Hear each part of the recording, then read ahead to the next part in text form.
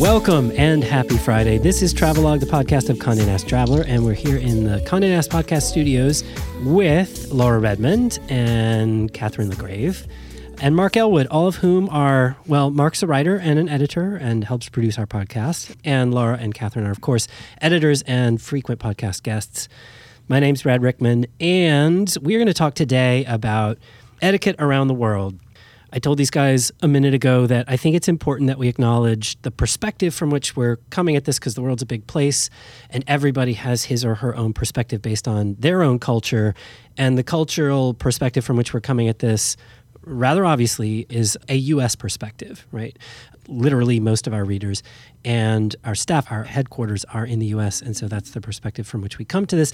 And I also wanted to just note that we are thinking mostly about international travel. So you certainly could do a deep dive into regional differences in the U.S., and that would be a lot of fun. But we did a package earlier this month on our brand new shiny website. Check it out. Yeah, it looks beautiful. cntraveler.com plug. See, set these people up so well. And we looked at etiquette globally and looked at international travel in particular. So just wanted to note those two things for listeners so you don't expect something that you're not going to get from this. Within that, and taking that perspective, I was wondering if you guys think, you are all very well-traveled people, are there regions that you think are particularly challenging for an American traveler around the world? I think people can get intimidated by what they think of as far outside their comfort zone as they can conceive, right? Some people, that might be Asia, Japan. Japan seemingly has a set of rules that you need to abide by when you arrive. And I feel like that's almost where we started when we began thinking about our etiquette coverage. We had a piece on the site from way back. It was 5 common mistakes travelers make when they visit Japan. And it has to do with, do you remove your shoes when you enter a home or a restaurant? What do you do with your chopsticks so it doesn't, you don't want to stick your chopsticks into a bowl and then all of a sudden you're doing a funereal rite or something, right? Like, yeah. KLG, you lived in Japan for a while. Like, do you just know this stuff backwards and forwards?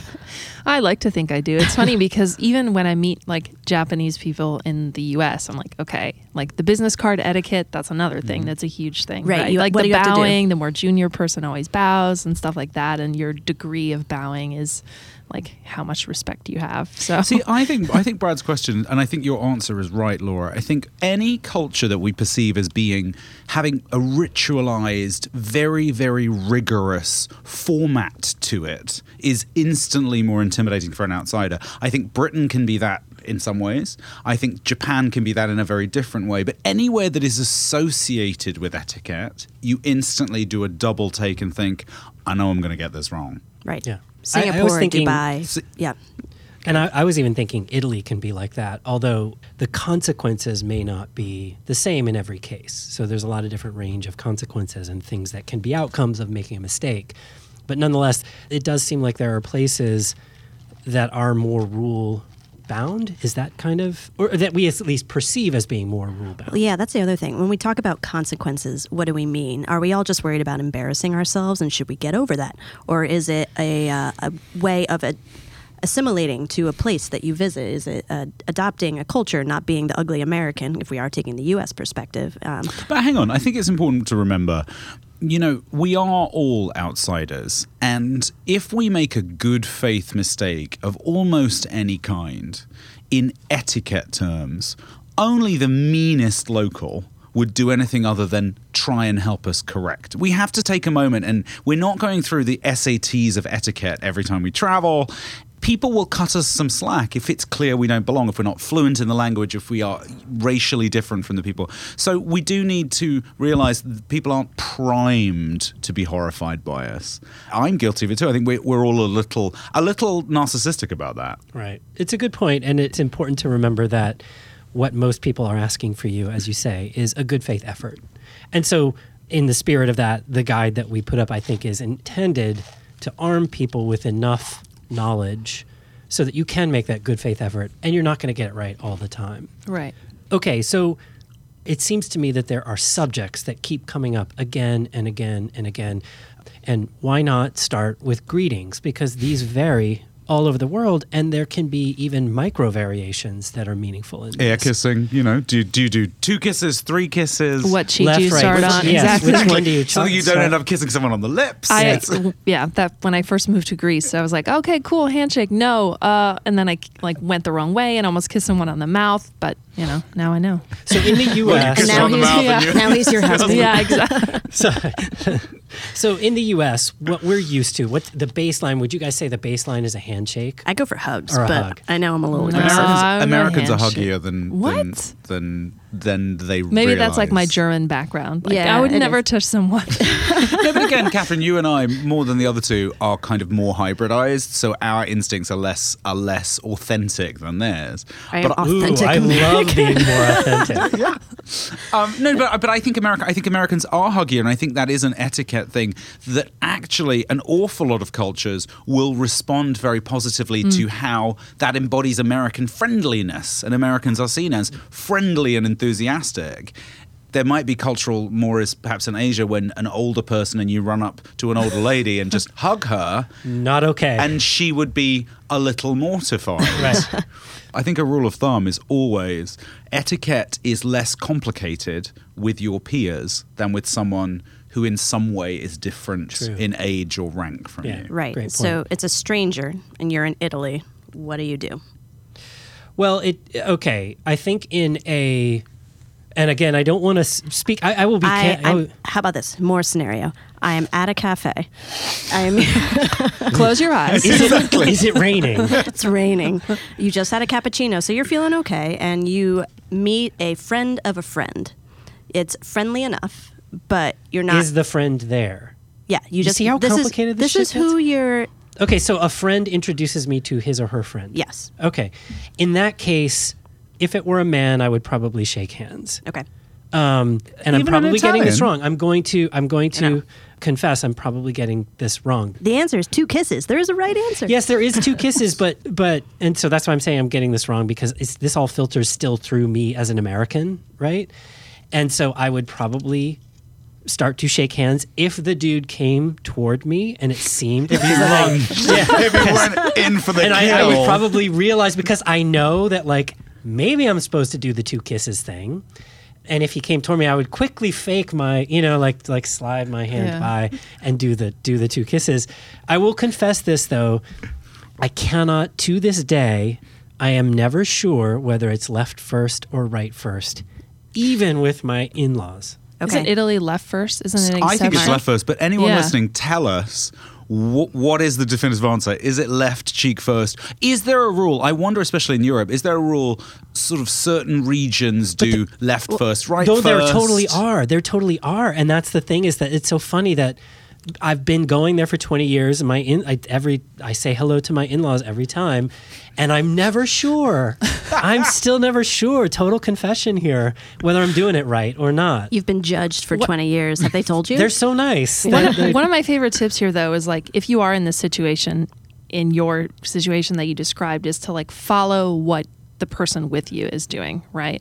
At least that's how I always do it. Like if they're gonna kiss and they're friends and I'm a friend by association, okay, I'll kiss you. Like just sort of follow what they do. When you're alone at a restaurant, it's a bit harder if you're meeting someone for the first time to know how to do it. But keep an eye around it. I think that's a Yeah. great point. And one of, if in doubt, go second. Yes. Let someone else go first is a great way. If you're in an unfamiliar culture, let someone with you strike the tone, or keep your eye on a restaurant. If you're not sure about chopstick etiquette, see what other people are doing because the local people will be intuitively doing it right. So I think that's a brilliant idea, Catherine. If you're nervous that you're going to do the wrong thing, hang back a little. What is the answer? So I would certainly say the second time that I ever ran into somebody, I would We're do really the 2 deep kisses. diving into your Is there- male-on-male kissing action Yes. in Italy, Is it aren't we? an air You know. kiss? Like, what do you do? Do you actually? It is No, an air like- kiss. Air kiss. Yeah. It is an air kiss. I'm Or thinking you're of saying Greece. that. Real What kiss. are you doing? Really? Yeah, like sort of a. I'm not going to do it, but like a touching. We're on the radio. You don't. Yeah, You the don't touch that- cheeks. Yeah. Cheeks. Okay. You don't. Some people you don't, will really kiss you in Greece. Well, Yeah, it's it probably is- like my grandma, kind of, right? Yeah. What do you mean? I don't know, like Is Greece 2 or 3? different generations. 2. Okay. And is it left, right, or right, left? Right, left. It's right. That guy. But I think That's Italy is an why. outlier. Please, listeners, tweet at us. Tell us what you've learned or what you know. And if we've got listeners in Italy, is there a rule that Brad and I are forgetting? I've got one of my favorites is in Russia. You do 3 kisses and a bear hug, which seems so non-Russian. And also, it would take so long. You'd be like, mwah, mwah, Imagine mwah, a room hug. full of people. Exactly. 18 people to kiss. It's like a math problem. 18 people to kiss Yes. 3 times plus Yes. 1 hug. How long does that take? Yes. Mark, what is it in Britain? In that scenario that Laura just painted, what? If in doubt in Britain, you want to physically interact less, not more. So So a quick head nod. a quick... So wave and then run out of the room. British people have smaller personal spaces than many Americans, but touching them is very intimate. So a handshake is quite friendly. It's not perceived as standoffish. I hug people in Britain because I've lived in America for so long and they find it weird. But I don't get away with it because I sound kind of British, so I'm just a creepy, grabby British guy. Whereas if an American hugs a British person, again, there is a sense of, oh, you guys are huggy. Yeah. Okay. Yeah. I'm not going to hug you back. I'm going to stand there sort of with my arms by my side as you hug around me. But I'm not going to criticize you for it. Do you ever go for the high five? How American are you at this point? I'm not 15. I don't greet people with a high. It's not the 80s and I'm skateboarding and I need to get someone to hang 10 with How me. about a low five? No? No, I don't do anything unusual with my hands in public. Why would you?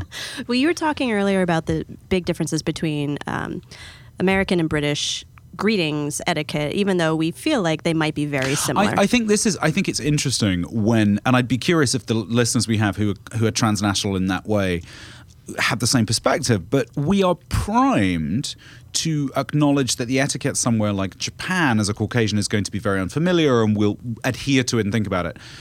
Speaking English, I think we can get very lazy assuming that every Anglophone country sort of approaches things the same way. Australia, Britain, America, the rules are kind of the same. Canada, the Caribbean, they're kind of the same. They're not. And it's often you stumble the most when you're not thinking, ooh, should I do that? So I would encourage people actually to think, ooh, when you go to Britain, that's probably somewhere you're more likely to make an inadvertent mistake than you will in Japan because you're not really thinking about it. So in Britain, should I keep my arms at my side? You should nod at Should I- someone. yes. Formally raise one eyebrow. Do I lift a pinky when I drink my tea? No. What are some common mores? I think the biggest differences between America and Britain are Americans are much more touchy, but have larger personal spaces. So they'll lunge in, hug, and step a long way back. And a British person finds that gap between people while they talk weird, and they will get closer to Close you. talkers. And the American will step back until they're just doing a dance around the room. British people are on time. In America, a meeting is set for 5 o'clock, and it's give or take 5 o'clock. If you are late in Britain, you are late. You're not 5 minutes late, it's nothing. It's as late as 35 minutes. And that's a really formal... Man. What do you do if you're a Brit in a room full of Italians? You put up with 'cause it and think... there's With like an with hour. a German if you think running it's the bad, meeting. What you does that think it's room bad look in like? America, like You look at the 5-10 minutes late. I swear, like we used to have this. starts- We used to have this Roman time thing when I was living in San Francisco with all of our. We had a bunch of Roman friends, and literally like 45 minutes, 50 minutes, totally expected. I'm sorry, but you see, that's the thing. I think that's when people are taking advantage of cultural cliches to think, I don't have to be on time because, they'll think those Italians. Whereas if I was 50 minutes late, you'd say, that's not great, actually. I need you to be there on time. I would also say, I think, interestingly, British people are a lot crisper than Americans. So the British are accused of being very polite. But I think British politeness is aimed at lubricating social stuff. It's there so that you all know how to get it done quickly. Americans tend to be more, there's more pleases and more thank yous and more. So weirdly, Americans, I think, are more polite than British people, but British people are more efficient at it. I've heard that before. When I was in Australia, everyone always made fun of how I would say please and thank you when I was doing something for someone else. Like I'd say thank you as I was handing a cashier my money. and they should be saying thank you to me. And Thank you so much. and Thank you it's so always much. like the American smile, right? Is from ear to ear, and they're always like, "What are you smiling about? What is so exciting? That's kind of creepy." You know, like rein it in a little. Staying on this theme of English-speaking places, Laura, you can maybe speak to this because you lived in Australia for a while. What are the differences if we move in that direction? You know, still English-speaking, different from Britain for sure. How does it compare to the United States in particular? The thing that always stands out to me was the use of ta. Like instead of saying thank you, it's a quick colloquial ta. It just acknowledges the interaction. So similarly, going a little farther south, not English speaking, but well, no, it is. In Singapore, you add la to the ends of sentences sometimes. It's In the same way? It's tonal, a little more tonal. In Australia, it's more like ta. Ta. Got that done. In Singapore, it's like, oh, I can do that la.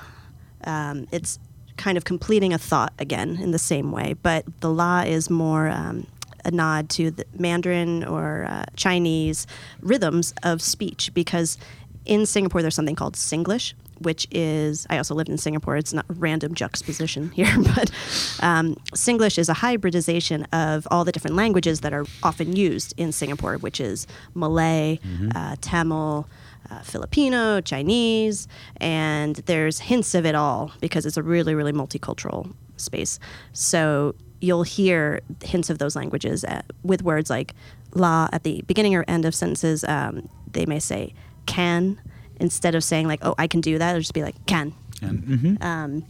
Cannot. You know, they'll just say it's fun. It's these hybrid languages. But it catches you off guard. When I think it's often when you go to an English-speaking place, when the words are different in the process, you're startled because you're so used to thinking everything will be the same. And you're speaking English, but it's variations on it, right? What do you have to learn to get by? But I was going to ask too, because we talked about greetings and personal space and this notion of intimacy with strangers, you know, like these contexts. How is that in Australia? Is it more like the United States, kind of laid back and relaxed? Are they huggers, or is it kind of more formalized? Yeah, they're a bit like Americans. I think even more so, like, or it depends how much you've been drinking. I think I don't know. Seriously, how much you hug, how bombastic we all get. It all gets amplified, and I think. I don't want to speak for all Aussies, but they're pretty laid back. There's something called the tall poppy syndrome. You don't want to stand out necessarily. You just kind of want to like mix in, down to earth, hug, handshake. So don't be loud. Is that what that kind of means? Oh, maybe. But then again, Germans, Australians, Americans were having a good time. I would think of them as the travelers you notice are the most present when you go somewhere. Especially early in the morning by the pool, just all Germans. Right. Hey, now. Hey, watch out. It's fighting talk. Catherine, like, since we went to Singapore, can we migrate back to Japan for a second and talk about the greetings there? Yeah. Because I was surprised to learn exactly, not even when I was there, but through our own coverage, how complicated the bowing can be. Yeah, it's usually by like 15 degrees, right? So if I'm just sort of meeting a friend, it's kind of like a casual 15 degree. If I'm meeting someone that I really honor and respect, you're going to go like from the waist halfway. It is from the waist, isn't it? Yeah, it's from the waist. Then you put your hands behind your back. It's a slightly different kind of bow, and it's much easier to do than the sort of theatrical. Yeah, no, not a theatrical bow. You sort of just stand as straight as you can and sort of put your hands behind your back and do just sort of a slight dip if you're meeting someone. And then for business purposes, obviously, the deeper the bow, the more respect. Do you do that in casual settings, like at a restaurant, a waiter? Yeah. I mean, if you enter a restaurant in Japan, someone will come up to you and they'll do sort of a slight bow when they welcome you. And you return that bow? Yeah. Okay. Everyone always yells welcome at you, too, when you come in to a restaurant in Japan. It's not really a yell, but I think of it as a Japan. What is it in Japanese? Irashaimase. That was good. Yeah, that's what they do. Before I went to Japan for the first time, I was very glad someone had told me one crucial thing. I was going for work and I was going to be interviewing a lot of people. A bartender friend of mine said to me, she said, remember that as you engage in conversation with someone in the West, in order to reassure someone they're not boring you, just as you are all doing now, you're looking at me and you're maintaining eye contact. But in Japan, that's very rude. So someone you're talking to on an ongoing basis will flick their eyes down, which to us is the signal that you need to wrap it up. And to them is a way of making sure the interaction isn't uncomfortable. So you have to fight every urge to shut up and realize, which is not hard for me, but which is you have to know that eye flicking is a polite gesture. Mm-hmm. That's a really, really good tip. Yeah. That happens in the northwest of the U.S. too.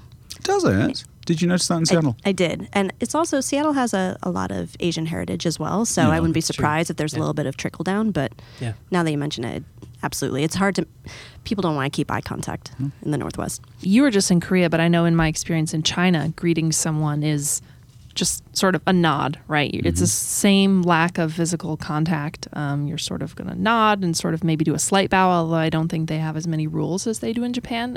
What was your experience in Korea I think Korea has a complicated, not altogether happy history that enmeshes it with Japan recently.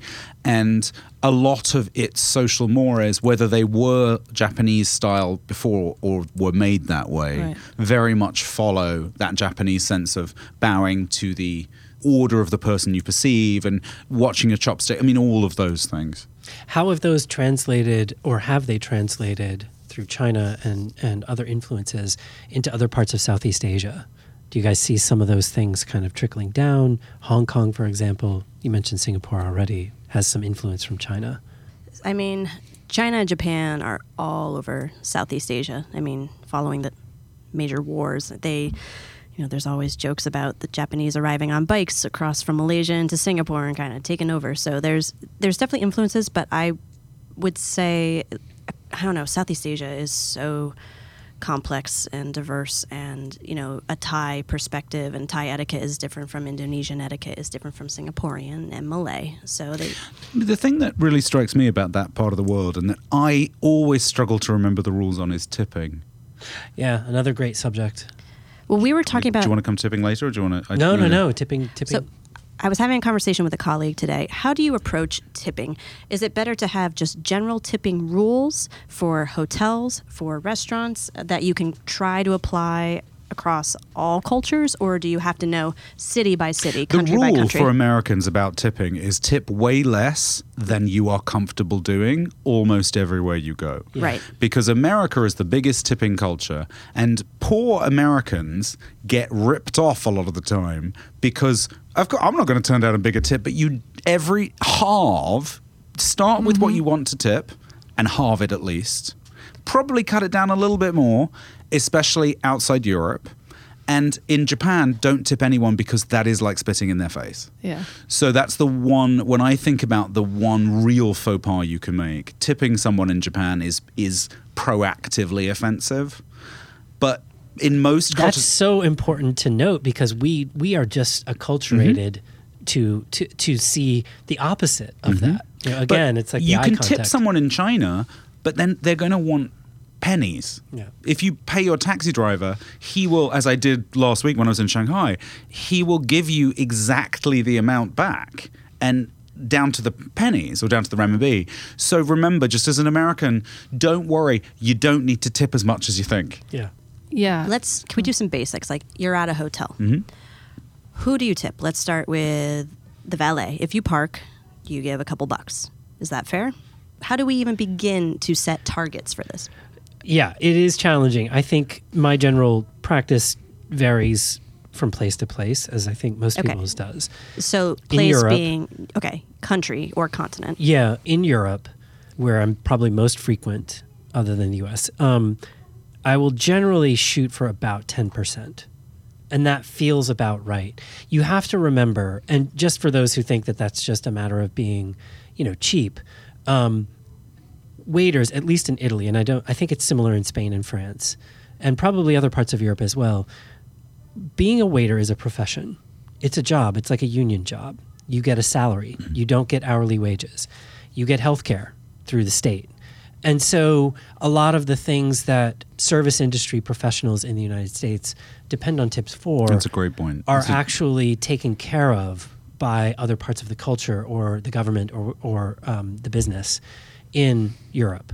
And so you really don't need to feel guilty about that because their perspective is completely different from what we're used to, where waiters and service industry professionals are often paid just pennies with the assumption on the part of management that tips will make up for that. So generally I'll go for around 10%. It was interesting when I was in Cartagena recently, because the other thing that comes into play with this for me is if you are in a place, whether you're staying at a place or whether the specific place, like the hotel that you're in, or the region that you're in, is accustomed to a lot of American tourists.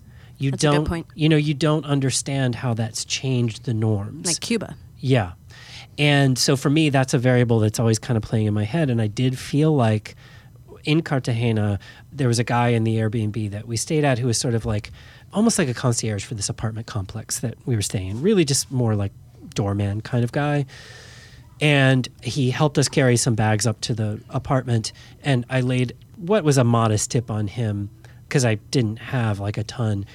And I couldn't tell whether I was getting vibed or not with like, not enough, needed some more coinage there. You weren't. And you weren't. That is your Americanness coming in. Divide it by 2. That's what you're saying, right? I mean, the vibe. I'm saying you are programmed to feel uncomfortable. Yes, tipping less. Yes, that's what you were feeling. Yes, and yes, he might have been thinking, I'm used to Americans kind of not laying adjusting, yeah. And you're not doing anything wrong. Actually, I remember a GM once said to me, "Remember, you do not want to imbalance the local economy, especially in emerging cultures. If you're in China and you tip $3 or $4, that's plenty. That's very generous, and it will buy a lot of things. If you start tipping too much, it imbalances the way the wages are planned, and then you become that weird, kind of thoughtless cash flasher, which is gross in a different way." So my recommendation, to bring it back to practicality, if you're traveling around Europe, generally speaking, I would go for around 10% and feel just fine about it. What would you guys suggest for other do you agree with parts that? of the world? Yeah, I do. I mean, it's like also learning how much to tip and also learning how to tip is an important thing. Okay, like I point. feel like I sat next to, this is sort of flipped, but I sat next to a German guy at a restaurant in New York the other day, and to the waitress, he said, "Okay, 47," when he gave her the bill. And she kind of looked at it because it was $40. And she said, "No, it's 40." And he said, "No, 47." Because in Germany, you just say the total of what you want. And then they subtract it. And you do that in several countries. And it was uncomfortable for me, the poor man. I'm sure we've all been there in other countries. But it's also, to me, like learning how to do it. Does that make sense? And no, it does make sense. And now that you point that out, it reminds me that in a lot of places like that, credit cards are different. Yeah. They operate differently than here. And so what will happen is somebody will come to your table, and this happens in Central and South America as well, with a machine, and there is no line for the tip on the receipt. Punch it in. And so the reason why they have to do that is because they're just punching a have to number manually in, and input that's it, right. whatever the number is. So he's used to a context in which you tell the person who's typing that number in what the final number needs to be, because there is no other opportunity to do it. Yeah. Whereas here we have that little line. So that's a great point. I would also say, I think it's important to remember hierarchies. We were talking about hierarchies in Japan, for example. I was told one of the times when I went to India was, you don't tip a white-collar guide, a middle-class Indian. That's insulting. You tip the lower-ranking workers who are seen as needing a little bit of extra mancha, a little bit of extra. I think that's a good thing to remember. I think in some cultures, and this is a horrible thing to acknowledge, it is more comfortable if you are traveling with men in your group to let the men handle the tipping, especially of men. There might be uncomfortable moments as female travelers. And again, I don't know if you want to break through that barrier or you don't want the hassle of being the pioneer. You could argue both of those, but I think there's... Sometimes you're just by yourself, right? Exactly. So there's but not a whole lot. But in those scenarios, is there a subtle way? Like you're talking about how to give. I think that's a great point. When I'm in hotels, for some reason, I always leave a thank you note. I'm American. You are I'm just the most polite person. Or even just like a little on the notepad that they leave on the desk, like thanks next to the tip. Otherwise, it looks like I just left change on my dresser. Yeah. But to your question about like how much do we tip porters or concierges, I mean, I kind of have, I do that no matter where I am. Restaurants are different, but As for how to tip, I actually, if you're uncomfortable with handing money directly to someone, you can put it in an envelope, you can leave it in the room, you can hand it to them in an envelope, which is generally usually what I try and do. And I would really encourage people to remember, please tip in the local currency. Yeah, in India absolutely. and China, for example, because of the way monetary policy is run, exchanging a regular person walking into a bank saying, I got $50 to change into local currency, will not be straightforward for them, which sounds crazy to us. But please, I always think if at the end of the trip, we've all got stuff at the end of the trip, if you're not going to give it to the airline's charity program on board, you can leave it for your room attendant. You can local currency, local currency, local currency. Well, I was gonna say you should never assume that you can travel around and spend dollars. No, but I think often people will either run out of money at the end of the trip and think, I'll just it's all leave right, a 10. I'll leave Yeah. a 10. Ooh. And that may not be helpful. And I also think sometimes we learned historically, dollars are preferable because they're powerful on the black market or that they're one of the currencies people want. And actually, I think these days it has become in almost any destination, you got to leave it in the local currency. Another conversation for another time, probably in the future. What do you do in Bitcoin? Do you tip in Bitcoin? Oh my God. Seriously. I want That's to gonna go come nowhere up. near with Podcast 2020.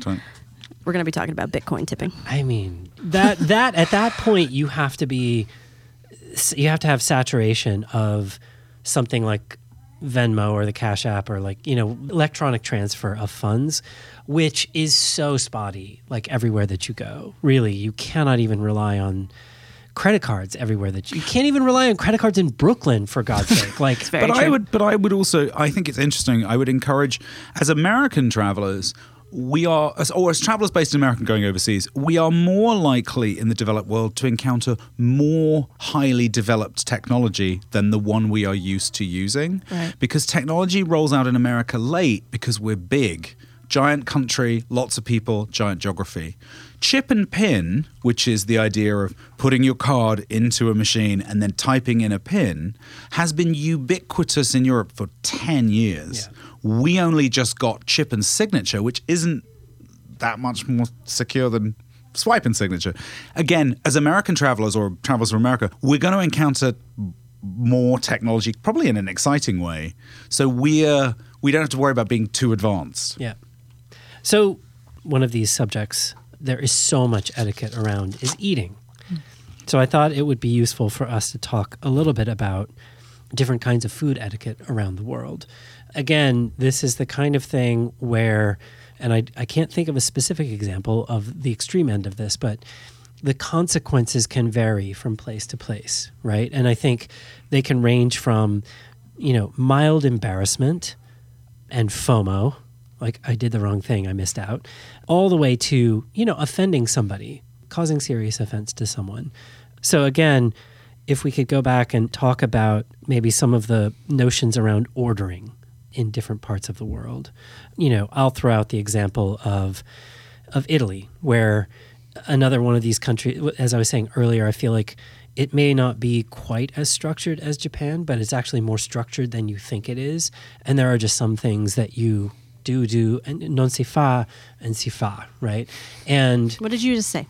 it is not done. It is not right? done. Like non si fa, you don't do that. Does that come It up is a not lot? done. Are you getting scolded a lot in Italy? No, I'm picturing not Brad unless you have sitting- an sitting at Italian his own spouse. table. Non si fa. Slapping his hand. If you have an Italian spouse, yes, you're getting scolded a lot. It's But coming that's up not a when you're lot. traveling. That's just at home. That's all the time, everywhere. That's our next podcast. But for example, Mark, you're very familiar with Italy. Yes. What are the hours for a cappuccino? If you order a cappuccino after breakfast, people will think, meh, you don't know what you're doing. They'll make you one, but they'll make you one with that knowledge that, meh. All right, why? Because cappuccino is a breakfast drink. Why? because it has- it's very sweet and it has a lot of again, these delicious. are complex. Is But it I love milk? that. I love that these are windows into cultures, right? Mm-hmm. Like because for Italians, sweet things are for breakfast. They're actually not for dessert. Unless it's gelato, right? So if you look at Italian cakes and pies and things like that, they're actually not that sweet. They don't prefer, they think American desserts are insanely sweet, right? And so if you are ordering coffee in Italy, you order a cappuccino at breakfast Or you can have your espresso. That's fine too, if that's your thing. But after breakfast time, which ends at 10, 11, whatever. You can have a lie-in. It's not like you don't have to get up early to get your cappuccino. Yeah, no. But whatever is your breakfast, right? And you can be the eccentric and have your breakfast at 2 p.m. That's fine, but you're going to be that guy. If it's after that, you either take it straight or you get a macchiato, right? Like basically, if you want milk, it's a macchiato. That's all you're doing. But you shouldn't want milk because it's not breakfast time. And that would be, I think there'd be that amazing nonplussedness from Italians where it would be like non si fa, but you don't. Oh my God, I was so the brat that had like the 4 p.m. cappuccino because it was tea time in Italy. I don't know. What do you do? What if you just want a coffee? You need a coffee twice a day. Macchiato, I need a coffee that's what I'm saying. day. Like just a cafe, which is just an espresso, or a macchiato if you want just a dab of hot milk. It's like just a little dab. My favorite. What if I'm calcium deficient? Again, no, I get it. These scenarios you're building. Yeah. So Starbucks is coming to Italy, though, right? What will that do to coffee culture? When Starbucks bought the British company, the Seattle Coffee Company, that an American had started and used it as their bulwark into Europe, the brilliant woman who was in charge of that and spearheaded Starbucks' expansion into Europe said, Starbucks knows there are 2 countries in Europe that it will not dominate. It is possible for it to enter but not dominate. Any guesses? Italy. Yeah. Because coffee's cheap, so there's a premium price on Starbucks. And Austria, because coffee is a break from the day. Agreed. Not something you do while walking around. And young people will do it, but Starbucks is fully aware that in Austria and Italy, it will be a footnote. I would have said Sweden.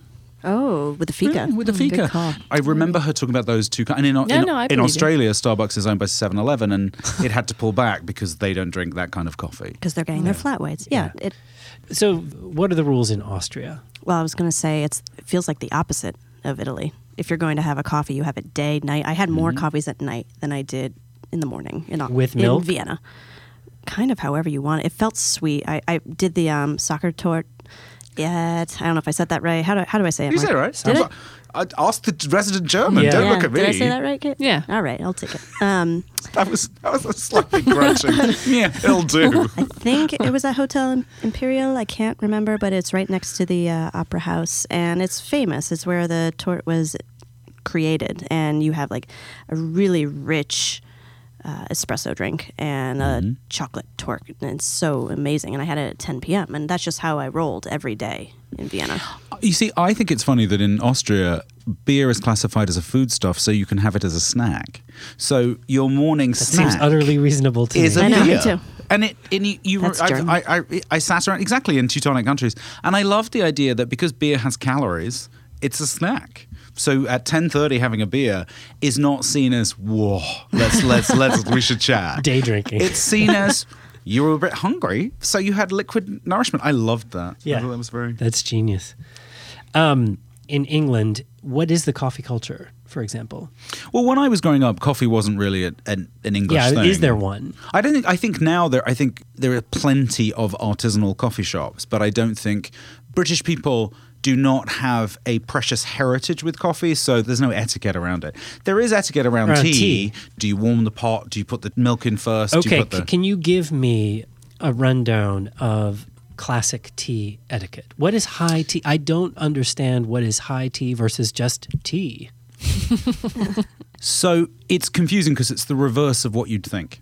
High tea is the casual one. And oh no! High tea will often have, or traditionally had savoury things in it. So it was more like a light supper with tea, whereas afternoon tea or tea is what you're picturing when you think I go to London and I book a table at the Ritz and have a giant tower of sandwiches. So high tea is more like you'd get a pasty or something warmer and more savoury, but you're drinking tea with it rather than a beer. Tea is scones and clotted cream and, And yes, there's the eternal question. Do you put clotted cream on first or jam? I'm a cream first, jam person. Please, listeners, anyone out there. It looks prettier. I think it photographs better. Yeah. That's the point. Sure. That is critical. I think Instagram trumps all local etiquette. I'd be curious if anyone can answer. I'm not sure where the tradition or the quandary comes from about which order, because it is a historic one. In terms of making tea, I was always taught, of course, you warm the pot, because if the pot's not warm, you need a warm receptacle for the tea leaves.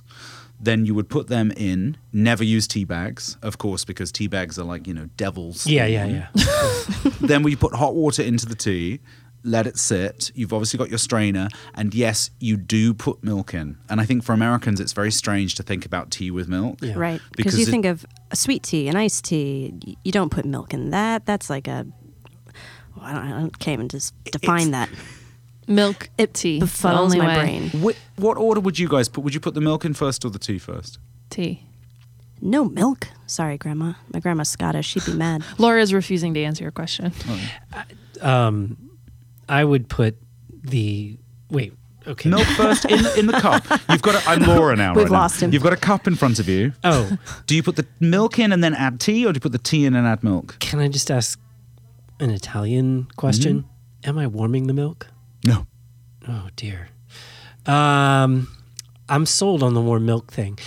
Okay, I would put in the tea first, and then I would add the milk. So Laura is correct. My Scottish grandmother always taught me milk first, then the tea. So then it's warmed up as opposed to cooling down the tea. Yeah. But is the vessel into which you put the milk warm? No, because it's a cup. Okay, here. You can't have everything be a bit Italian. Well, no, but I know. what I was going to say is The when you world said is not Italian. Yeah, Sorry, I got it. And thank God for that, right? Love them, but it's nice that they have their little zone and we can all visit it. But I would say when you said that you warm the pot, that was reminiscent to me of the idea that you always warm the glass into which you're going to pour the espresso. And it felt like the sense of like... No, you warm the pot so that the tea brews properly. It's all to do with the tea. And remember, it's 1 scoop per person into the pot and then 1 for the pot. Okay. So for the 4 of us, if we were making a pot of tea, if 5 we included scoops. Brett, 5 scoops plus 1 for the pot. Okay. All right. That's genius. More math. Yeah. It's like, There is a lot of math here. Okay. Can we talk a little bit about utensils and things that you should use to eat? And I'm going to confess again here, even in our own United States, I have no idea what the small fork is for. Anybody know what the small fork is for? Salad, right? Oysters. it depends how small it is. And True. the Babies. How small? Seriously. What are we talking about? No, there's a large fork and a small fork. Large fork is for your main. is right? the knife closer Mark's to the nodding. plate or the spoon closer? Knife is closer. Spoon. No, spoon is... Wait, Yeah. it goes... You set from the Ha-ha. outside. Yeah. Wait, no, left to right. You set from the outside. Little, Yeah, you yeah, set from the yeah. little fork, outside big in. fork, plate, knife, spoon. Spoon. Spoon, knife? Yeah. You set from the outside in. So you begin your courses, your 8-course meal, there would be 8 utensils either side, and you would commence at the outside moving towards the plate. So the final utensils next to the plate are for whatever your final course will be. Yeah, then it wouldn't be For fork and dessert, spoon. it would be dessert. You wouldn't do Well, you got nursery. a spoon Who up is above eating the these plate with the courses? coffee. That's nursery setting. You don't put a spoon above. That's nursery setting. No, it's multiple course setting. I think he just insulted you. No. Oh, we don't do nursery setting. We're not I don't know children. what that means. You put the spoon and fork above your plate? No, you put That's- just a spoon above your plate. It's still nursery Sometimes setting. No. for coffee and dessert. No, not acceptable. I have seen that. Yeah, as well. for multi-course. I will validate. And you know where I've seen it? In a Martha Stewart book that I actually saved because it explained all of these things and diagrammed. I know. I them feel out. like we're going to get hate mail just for this portion But of the may I make podcast an that we're going to get observation? wrong. What we're talking about is etiquette around the world. And I'm sure Martha Stewart, an American etiquette expert, would say that was okay. In Britain, that's nursery setting. And if you're old enough By the to way, drink... babies have settings in Britain. My kid can barely hold a spoon. She's like bangs on a tray. Like it's a drum. It's not Chopsticks. a setting. Yes. Chopsticks. Oh, yeah. Catherine, What do you do? chopsticks. How do you offend people the most with chopsticks? So I think what all of us do when we get Japanese takeout, not all of us, a lot of us is, take those wooden chopsticks and rub them together. Do not do this, right? Wait a minute. To remove the Okay, Are we splinters. trying to Have you start a ever seen- fire? Have you don't never do seen that. this? You got rid of the splinters. splinters. Yeah, have you ever seen people do this? Yeah, everyone. I have Yeah, not you seen can- Our people do engineer this. just raised his hand and said, I do. Exactly. If you do this in Japan, it's so rude. It's implying that a place is cheap. They cannot afford good chopsticks, Whereas right? if you ordered it in New York, the place is cheap and they can't afford it. Exactly. Good chopsticks. What That's a else good for one. chopsticks? How do you put them down? You're done eating. What do you do? Yeah.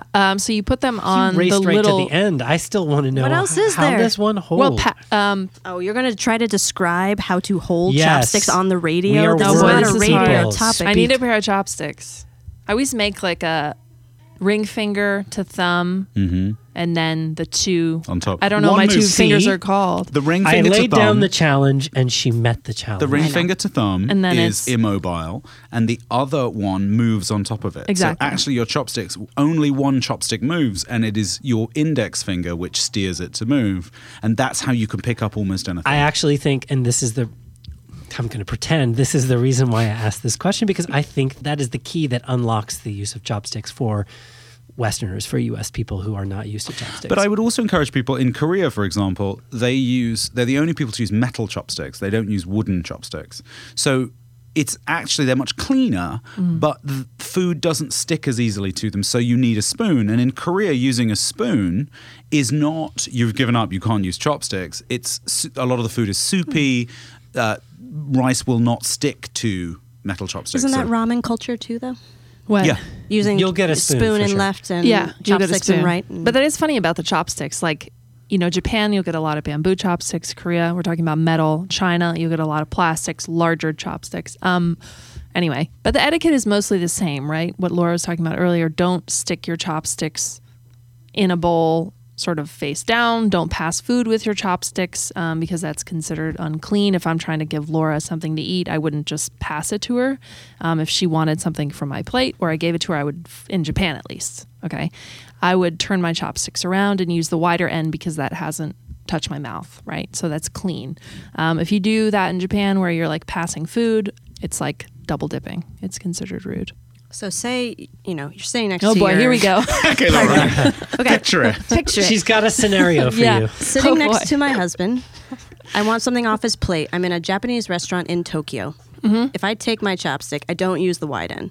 Yeah, you do use the wide I know, end. but what if I don't? Is that the most offensive thing ever? I mean, it's rude. It's not like going. It's rude, right? It's not like the other ones where it's reminiscent of a Japanese funeral where you're sort of What is moving the one that- bones in the urn. Okay, what is the one that is like a Japanese funeral? The Very important. passing the food from chopstick to chopstick. If I'm holding up my chopsticks and I say to Laura, "Hey, have this piece of fish," and she takes her chopsticks, and we're passing sort of in the It would air. also seem very intricate. That's like a very skilled people- maneuver. I feel like I would stand up and clap if you Olympian. actually accomplished it. But it is also sticking the chopsticks when you finish Straight up. Yeah. straight up. that looks like incense in a Yeah. in a It feels like a pyre. bro move. yeah. I am the king of my ramen. So set your chopsticks. There will always, anywhere you go in Japan, there will be a little sort of dish, and just put your chopsticks there. If you're done eating, if you're taking a break, put them there. What do you do if Another our scenario, resident yes. Japan, yes, Oh, that's a boy. resident Japan expert. Well, since I'm heading to Japan again in 10 days, say you are not adept with chopsticks and it is painful to eat using them. Mm-hmm. Can you, as a foreigner in cultures where chopsticks predominate, ask for other utensils without being seen as completely ridiculous? I think so. I think it depends on what you're eating. I think if you're eating sushi, I mean, a lot of sushi is acceptable to eat with your hands, right? So that's something to note. If you're uncomfortable with chopsticks, you can eat with your hands most pieces of sushi, and that's not considered rude. Some you're actually supposed to eat with your hands. If you're eating ramen and you want to twirl the... This is hard for me to picture. I don't think anyone will mind. You might get a side look, but again, most ramen places you're going are sort of You're slurping. in and out. You're yeah. slurping, right? It's fast food. Yeah. But I will also say, I think you need to be prepared as a traveler that some places may not be able to provide you with a fork. Absolutely. Like they just might not have Yeah, it. fair point. And so you should figure out what you're going to do. But I just So- mean, I think people can very gamely soldier on, and if they're not super adroit with chopsticks, after a week in a culture where you just think, I just want to eat easily and dinner not to take 2 hours, I feel for people who are like, I'm giving it a go, but I think it's important anywhere you go in Japan, anybody who's ever been to Japan, I think most of us here we've talked about the level of attentiveness, right? If you are struggling and this is a place that can offer you something else, they will quietly bring it to you more often than not. Yeah. So even if Mark says you reach the end of your trip and you're like, I'm so tired of struggling with these things, make an effort initially, even if you know in the back of your mind that you're going to try and sort of subtly ask for a fork, make an effort and then ask, because it's more polite that way. Yeah. And if you think you're going to struggle, don't order rice. No, that's a good. Although No, somebody rice made with a, chopsticks is Really manically hard. hard. but somebody made a point to me at some point many years ago that one of the secrets to that is you can actually pick up the bowl in some contexts and sort of like, move Shovel it it closer in. to Bring it your close to your face, face, sure. bring it closer to your face, and that can make it easier so that you have Yeah, less it's almost like a distance. paddle that you're just like moving food on. Yeah. This goes back to the rule of like greeting people, right? In Japan, if you go to a restaurant, you would see that people are very active with their bowls, picking it up, bringing it closer to their face. So sort of, if you have any hesitation about that and want to know, how can I make this easier for myself? Take a cue, look around, see what other people are doing. But I think you made this point earlier, and I think it's so vital. If you are observant, if you take 5 minutes just to observe, you'll probably work out how you need to be just by being a little observant. And if you're caught on the hop, just pause back. Look around. Are other people picking up their bowls? Oh, okay. It's probably okay. And that, in almost any scenario, that will save you from major faux pas, I think. I also think in Japan, your earlier point, Mark, people are going to forgive you for a lot more than you think. I mean, you sort of get a pass on all kinds of, faux pas because you're, clearly not from there. Yes. Well, one last faux pas, if I may. Yeah. Is this a scenario? I'm waiting for Okay, you're in an Indian restaurant in India. People are eating with their hands. Which hand should you not use? I know, but I know. yeah. Right. Well, Do you it's know, not Brett? like listeners are calling in with their answers. I think What we mean is, we can tell Got them. Rhonda on Brad, line one. Is this a question for me? Exactly. Quiz All right, time. I'm going to go with left. That's correct. That's correct. Good job. Ding, ding, ding, Do ding. you want to explain to our listeners why that is the case? Delicately put, that is typically the hand that you would use if you were cleaning up after yourself. In the loo. One In hand the is for loo. the kitchen and one hand's for the bathroom. Yeah. Exactly. There you go. Okay, I wanted to ask one other thing. Have you guys ever been in a scenario where you did not want to eat something and felt like you needed to out of etiquette, politeness, not wanting to cause offense? All the time. If you can't eat seafood in Singapore, you're screwed. And you do not eat seafood? I do not eat seafood. Okay. Um, How did you navigate Tough few that? years. Yeah, I was going to say. Laura's like, That's Mars bars. need and to potato fucking chips. move. How did you... Curry puffs for life. I confronted my host and said, "What don't you eat?" And she said, "Cheese." And I said, "Okay, this is my cheese." So you know what? No, sometimes I try to just take a bite of whatever it is in all seriousness. And if there's an allergy, there's only so much you can do. Yeah. But you try to show politeness. You have a small bite and then you kind of Have you ever move on. pretended to have an allergy when you actually did? Absolutely. Aha. Fake allergies. Yeah. Well, do you Okay. know how hard it is to explain you just don't like eating seafood?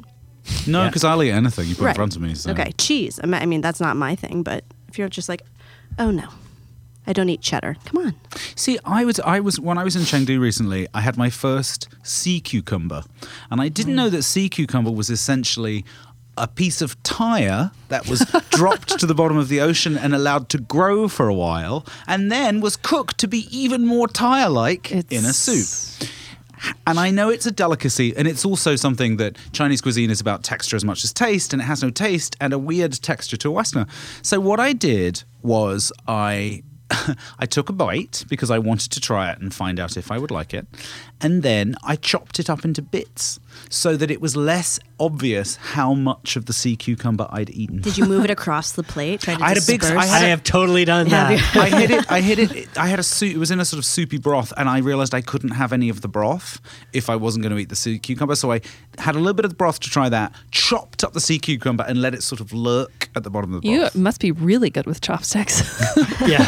No, I actually had. chopped up the sea cucumber. They had given me.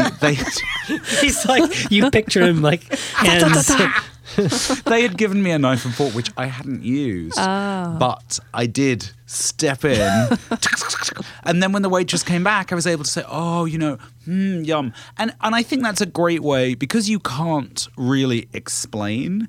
I would always defer to fudging it a bit. Yeah. Because it's probably the easiest face saver for everybody. Well, in some cultures, it's okay to leave a bit of food behind, and in some, you have to clean your plate, right? Examples? So, China, please leave some food behind. Otherwise, Korea, that's too. offensive. Japan, clean your plate. Great. I love that.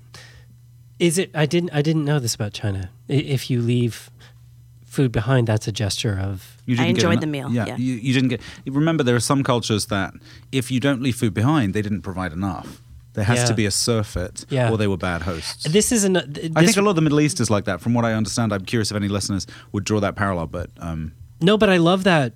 I love that you brought that up, because it's a reminder that we have to remember that a lot of these protocols arise from history and economies, and the fact that people might have been impoverished for periods of time or whatever. And, the sharing of food was something that might have been difficult for people, and still is difficult for people in many places. I was recently in Austin, and I heard this story that I'll sort of repeat that's along these lines, that Andrew Zimmer told, the guy who's the host of, Weird Foods or whatever the show is.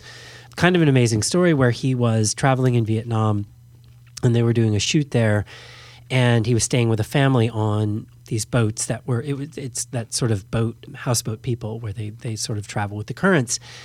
And the man who was the host was a fisherman, and so he was literally giving of his product. And they were very, very poor. And so the hosts were cooking dinner, and they could see, like the entire crew could see, Andrew could see, that there was human feces in the water that they were using to clean the fish. And he was going to, be eating the fish on camera. And the entire crew is sort of saying, like, don't do it, don't do it, don't do it. Wow. But he realized that, and he made this point about part of what your job is to allow people the dignity of generosity, right? Mm-hmm. And that's kind of what you're talking about. Wow. It's the same thing. And so his position was, I can't say no to this. I have to eat this. Because if I say no, that's the gravest insult that I can possibly give. Mm-hmm. And that's obviously like way further on the continuum of extremity than what you're talking about, Laura, where you need to leave a little food behind but it comes from the same place in that this was all these people have is that the food that they're giving him. It's their capital, right? And so for them to offer this, it imparts enormous dignity on them and says something about their ability to feed a guest. And for him to say no would be to throw that right back at them. So he didn't, and he was fine, which is, I guess, the moral of the story. No, that's a good parting message. Like, when in doubt, just say yes. Be generous. Be generous. Mm-hmm. Okay, so don't forget to subscribe to the podcast. We are on iTunes. We are on SoundCloud. Visit us at cntraveler.com. I want to put a plug in, as I usually do, for the Women Who Travel podcast, which has started up with a new season. 2 episodes have rolled out last week and this week. So you need to subscribe to that. If you haven't heard season 1, you need to go hear that, but you also need to get in on season 2, which is even bigger and better than ever. I was actually with Meredith and Lale when they recorded in Austin. That was a terrific show. That's the show that came out this Monday about a bunch of women who are working on saving the oceans, not to put it, too gently. And just a terrific group of people and a great discussion that they had. So check that out. We are on Condé Nast Traveler on Facebook and YouTube. We are at CN Traveler on Instagram and Twitter. Please do tweet at us. As Mark said throughout the show, he's so good about this, but do let us know what your own experiences of these things are. We've all been in these situations where we haven't known quite what to do. We've all been in situations where we've had to coach other people on what to do. So let us know what your tips are for dealing with these things. And I'd in particular like to know if you've got strategies for what to do when you really don't know what to do. How do you get yourself through those situations? What are your tactics? Mark, how can people get in touch with you if they'd like to do so? You can get in touch with me on Twitter. I'm at Mark J. Elwood. And I want to thank Diamond Doom and Wine Golf Girl, who both gave us 5-star reviews on iTunes. Did they? So that was very nice. And we do encourage you, please do review us. Give us as much feedback, hopefully lots of 5 stars, but the more reviews you get, the easier it is for people to find us. We pay attention. We do pay attention. We stopped saying like. You should just check. Did we? Sure. We dialed down the... But I want to say thank you to Diamond Doom and Wine Golf Girl, because we love hearing that you love this, that we love doing. Catherine? Oh, sorry, right. I'm on Twitter at KJ LaGrave. Laura? I'm at Laura_Redman on Instagram and at Dannon825 on Twitter. And I'm at Bradrick. Have a great weekend, everyone. Mind your manners.